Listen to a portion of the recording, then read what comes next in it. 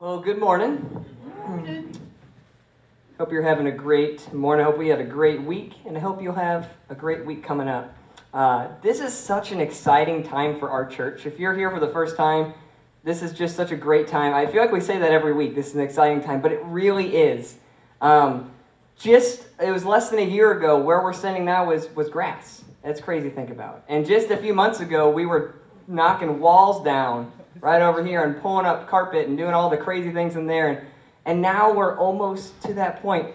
I just want to tell you, you're not going to want to miss a Sunday, like at least until Easter, because there's going to be a Sunday you show up and we're going to be ready to be moving in there. So you better just, if you don't want to miss the first Sunday when we're in there, just don't miss till Easter, and you should be fine. We've been studying through the book of Proverbs in this wisdom series, and our lead minister, Brian Fakes, has been sharing some great wisdom that Solomon gave. Talked about finances, we've talked about relationships, who we should surround ourselves with, where wisdom comes from. Today we're going to be talking about integrity and this concept of being who you say you are. See, the term integrity, it's used to describe the hull of a ship. We have a picture of a hull up here for you. No, that's a black hole. Hull, H-U-L-L, is what we're... No, that's Brett Hull. We have a different hull. We have a ship. There we go. That's what we need. There it is. So the white part, the part that kind of goes in the water, that's the hull. All right? And so from all outward appearances, it looks like the hull of the ship is sound. But what they do is they test it, and they put it on a sea trial, and they see if it is what it appears to be. And that is what it means to have integrity personally, that we are who we appear to be. When someone has integrity, you'll find that there's alignment between what they say and what they believe and what they actually do, and who they claim to be and who they really are. So as we said earlier, we're in Proverbs. So we're going to jump into the book of Proverbs. If you don't have a Bible, we have them in the back. You're welcome to take one home with you if you'd like one. Bible app, again, on your smartphone is a great place. But we're going to be in Proverbs chapter 22. That's where we're going to start this morning. Proverbs 22, verse 1 says, "A good name is more desirable than great riches. To be esteemed is better than silver or gold." The scripture tells us that your name is very important. What people think of you is actually important, and there's a reason for that. But it's more than just your reputation. I love this quote. It's from Bill Hybels. He wrote a book, and here's what he says. It says, "Character," a wise person once said, "is what we do when no one is looking. It is not the same as reputation, what other people think of us. It is not the same as success or achievement. Character is not what we have done, but who we are, who we appear to be, being who we say we are." I love that concept of, who you are when no one is looking. Maybe you can think about that in your life. When no one's looking, when it's just you, how do you react? What are the things you think about? What are the things that you do when no one can see you? I think of my grandpa. So my grandpa Jackson, this is my dad's dad. He was a great man. I, unfortunately, didn't have the luxury of knowing him too much. He passed away in 2001, so I was only 12 years old. And he had Parkinson's disease. So for the last 5 or 6 years of his life, he was, in a wheelchair in a bed. And so I, unfortunately, didn't have the pleasure of getting to know this man, but I heard so many great things about him. And there's a story that my dad tells. And so my dad was a kid for this story. So this probably took place in like the 1800s, I can only assume. So my dad is a child, and his dad, my grandpa, is out back, and he's digging a trench. And so he's got a pickaxe. It's got like a blunt end on it, and he's digging this for a trench, digging like a hole.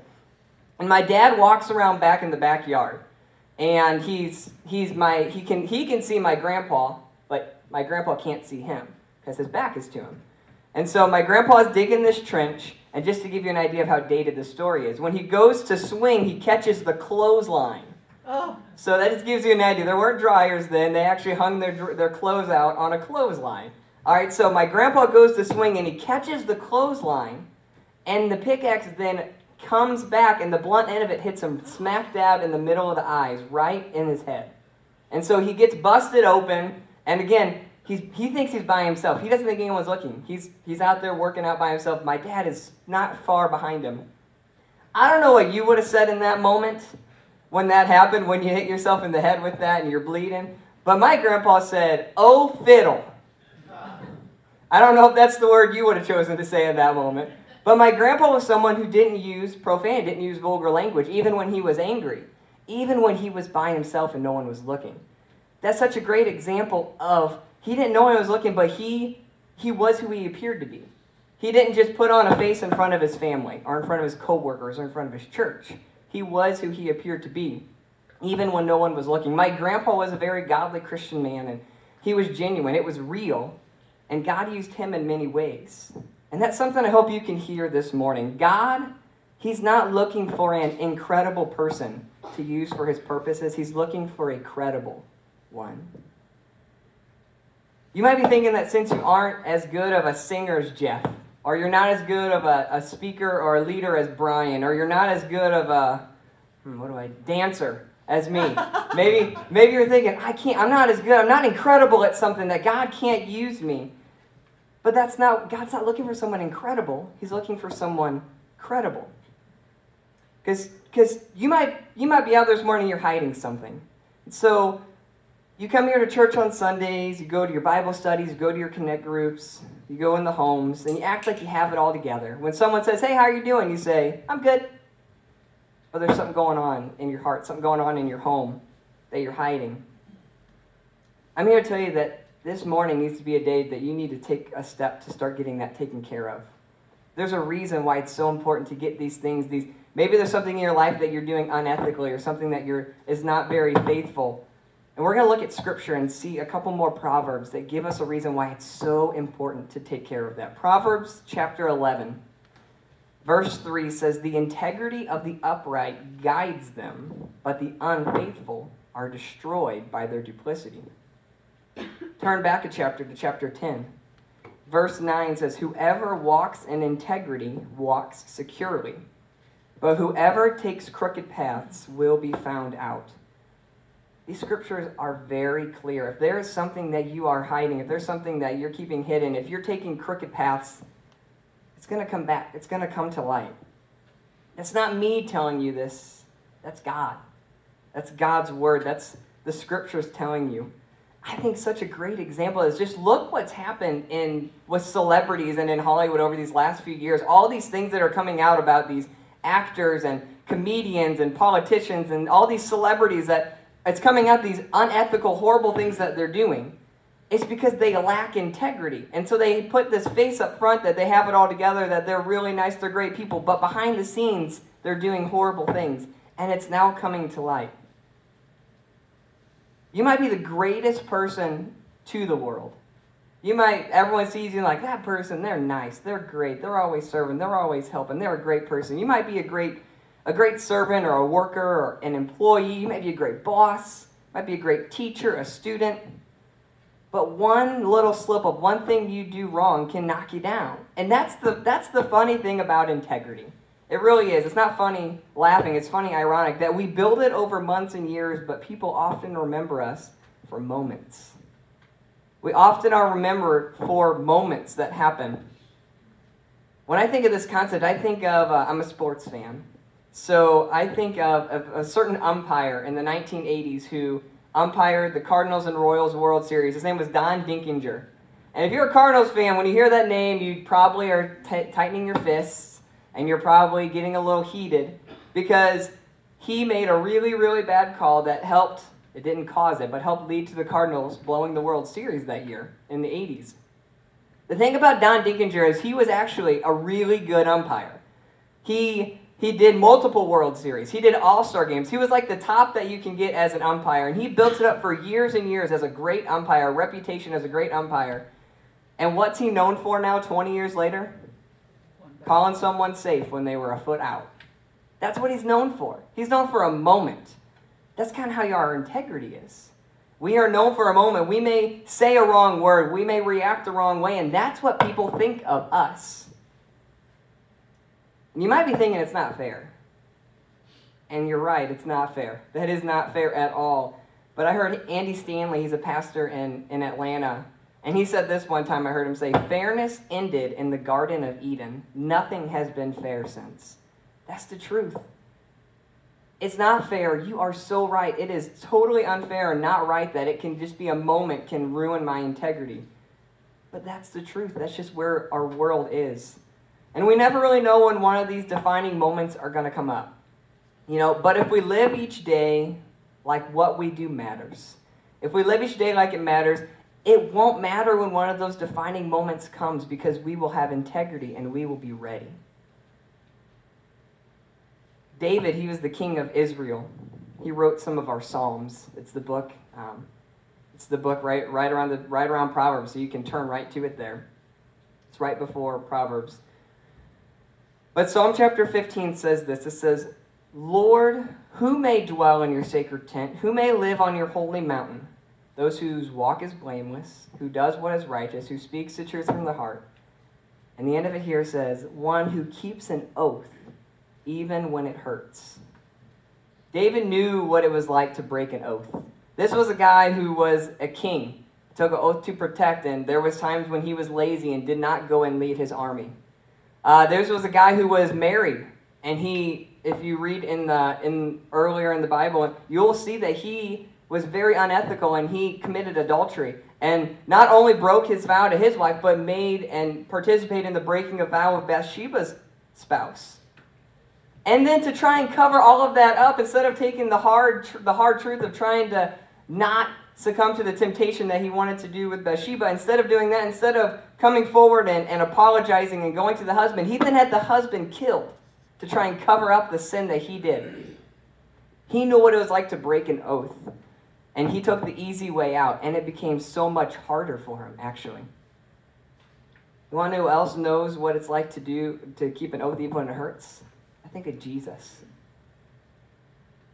He made an oath to restore our relationship with the Father. When sin entered the world, whenever we sin, we get separated from God. And Jesus made a promise to restore our relationship with the Father again through him. And so when he went to the cross and went through that agonizing pain, it would have been a lot easier for him to just say, you know what, this is too much. But even when it hurt him physically, emotionally, spiritually, he knew it was more important to keep his word. So Jesus is a great example for us as well. We got three simple indicators to help you just give you a check of where your integrity is. Give you just an idea of where do I fall? Where is my integrity? The first thing is pay attention to your internal response to authority. How do you respond to your boss when your boss tells you to do something? Do you just do you roll your eyes? Or you're like, oh, not again. And why don't you do it? You're the boss, right? How do you respond to a boss? How do you respond to a teacher? When a teacher gives you an assignment of some kind, are you like, do I really need to do that? No, what's your response to that? Because here's the deal. You might struggle with authority. You might struggle with someone telling you what to do, someone who's in charge telling you what to do. Maybe God isn't using you because you're not even respecting your earthly authority. So why would you expect your heavenly authority? So maybe you need to check and see how you respond to authority. What's your internal response? A second thing to check your integrity is to watch how you handle money. Watch how you handle your money. There was a company in the 90s that was super popular, was one of the top companies to work for. It was Enron. A lot of you may be familiar with Enron. In early 2000s, they had to end up filing bankruptcy and folding because it turns out that they were doing so many unethical things with their money, and they were hiding things. They had separate accounts. They were doing so many evil things and horrible things with their money, and it all came to light. And they had to end up, this great company had to file for bankruptcy and is no more now. And I heard the story of these two guys, these two veterans that were talking their war stories, and they were talking about this, and then eventually during their conversation, they found out that they both worked for Enron at the same time. And so they're talking about this, and one of the guys who was telling this story said that he interrupted their conversation and said, hey, I just got a question for you. Like, how on earth did that happen at Enron? How on earth were there so many people doing so many wrong things, and people were okay with it? Like, how did that happen? And both the guys like kind of stopped and laughed, and they looked at each other and said, well, it was the culture. The culture was there of being unethical with the money. The culture was there. And it was not well, and that's why there were so many people that took a fall, and there were so many people that caused that company to fail. I personally had a job once where I got to handle a lot of money. It was the trampolines at the mall. I don't know if any of you have ever been to those. I used to work those, putting the harness on the kids and then pressing buttons and letting them jump up and down. I worked at Union Station where there were 4 trampolines. So I'm like running 4 at once. I'm like trying not to kill kids, and parents have entrusted me with this. I'm like, okay, here we go. This is fun. I'm like a 17-year-old kid trying to do this. But I would get paid $7 an hour. So not a whole lot. But you got paid at the end of the day with what you made for that day. So I would work maybe 1 day a week. Wouldn't work very often, so I didn't make a ton of money doing this job. But I was handling a lot of cash. And the owners didn't keep track of how many jumpers we had. They weren't there all the time. They just trusted me at the end of the day to say, oh, I had this many jumpers, here's how much money. It could have been so easy for me to say, oh, we only had 5 jumpers today. And then I could just put some money in my pocket. But what I knew was this concept of integrity. I knew that I needed to handle the money that first off, I didn't want to get caught doing something. The time I went to do that would be the time the bosses were, watching or had a camera or something. I don't know. But I knew that was not right to do. I knew it would have been wrong. Even though no one would have known probably, I made sure that I was being ethical with that and handling that properly. So you need to make sure you handle money. Watch how you handle money. The third thing is notice how you deal with your frustration. How do you deal with your frustration? What do you say when you get cut off in traffic, when you're in your car by yourself? How do you respond to that? Do you respond with just a simple a little honk, or like, oh, it's okay, a wave, or like a thumbs up? Or do you respond with a different hand gesture? Or do you respond with now getting up on their tail and flashing your lights and just laying on the horn? How do you respond to something like that? How do you deal with your frustration? See, whenever I was, another story I played hockey growing up. I was a goalie. And the culture in the locker room, in my high school hockey locker room, was not very Christian, was not very healthy. Just lots of, mostly, pretty much every sentence everyone said contained some sort of profanity. Well, I like my grandpa, that's something that I don't do. I don't use those words, and I know that the other kids on my team knew I didn't. They knew that I was a Christian, and I didn't just say that, I lived it that way. And so it was always so funny. Anytime I would get on a new team and they would find out that I didn't cuss, they would be like, oh, I'm going to get you to cuss. It was like their goal in life. I have no idea why that would be your goal, but that was like their goal. And I told them, I said, guys, like when a goal scores on me, it stinks, whatever, but it's not a big deal. It's just a game. And they're like, well, we're going to get you to cuss. I'm like, I'm not going to accidentally cuss. That's not the words I use. So it's not like I'm going to I'm not going to just say a word I never use. I'm not going to do that. And that's because when I handle my frustration, it was just a way of going, you know what? This is not a big deal. This is just a game. So notice how you handle your frustration. It's an important sign for your integrity.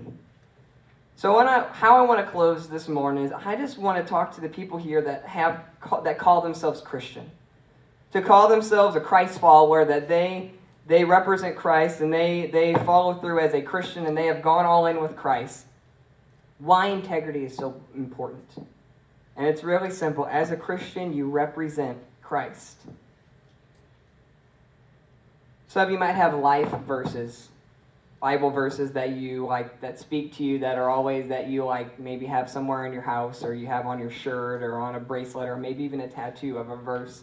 This is one of my life verses, 2 Corinthians 5:20. It says, we are therefore Christ's ambassadors, as though God were making his appeal through us.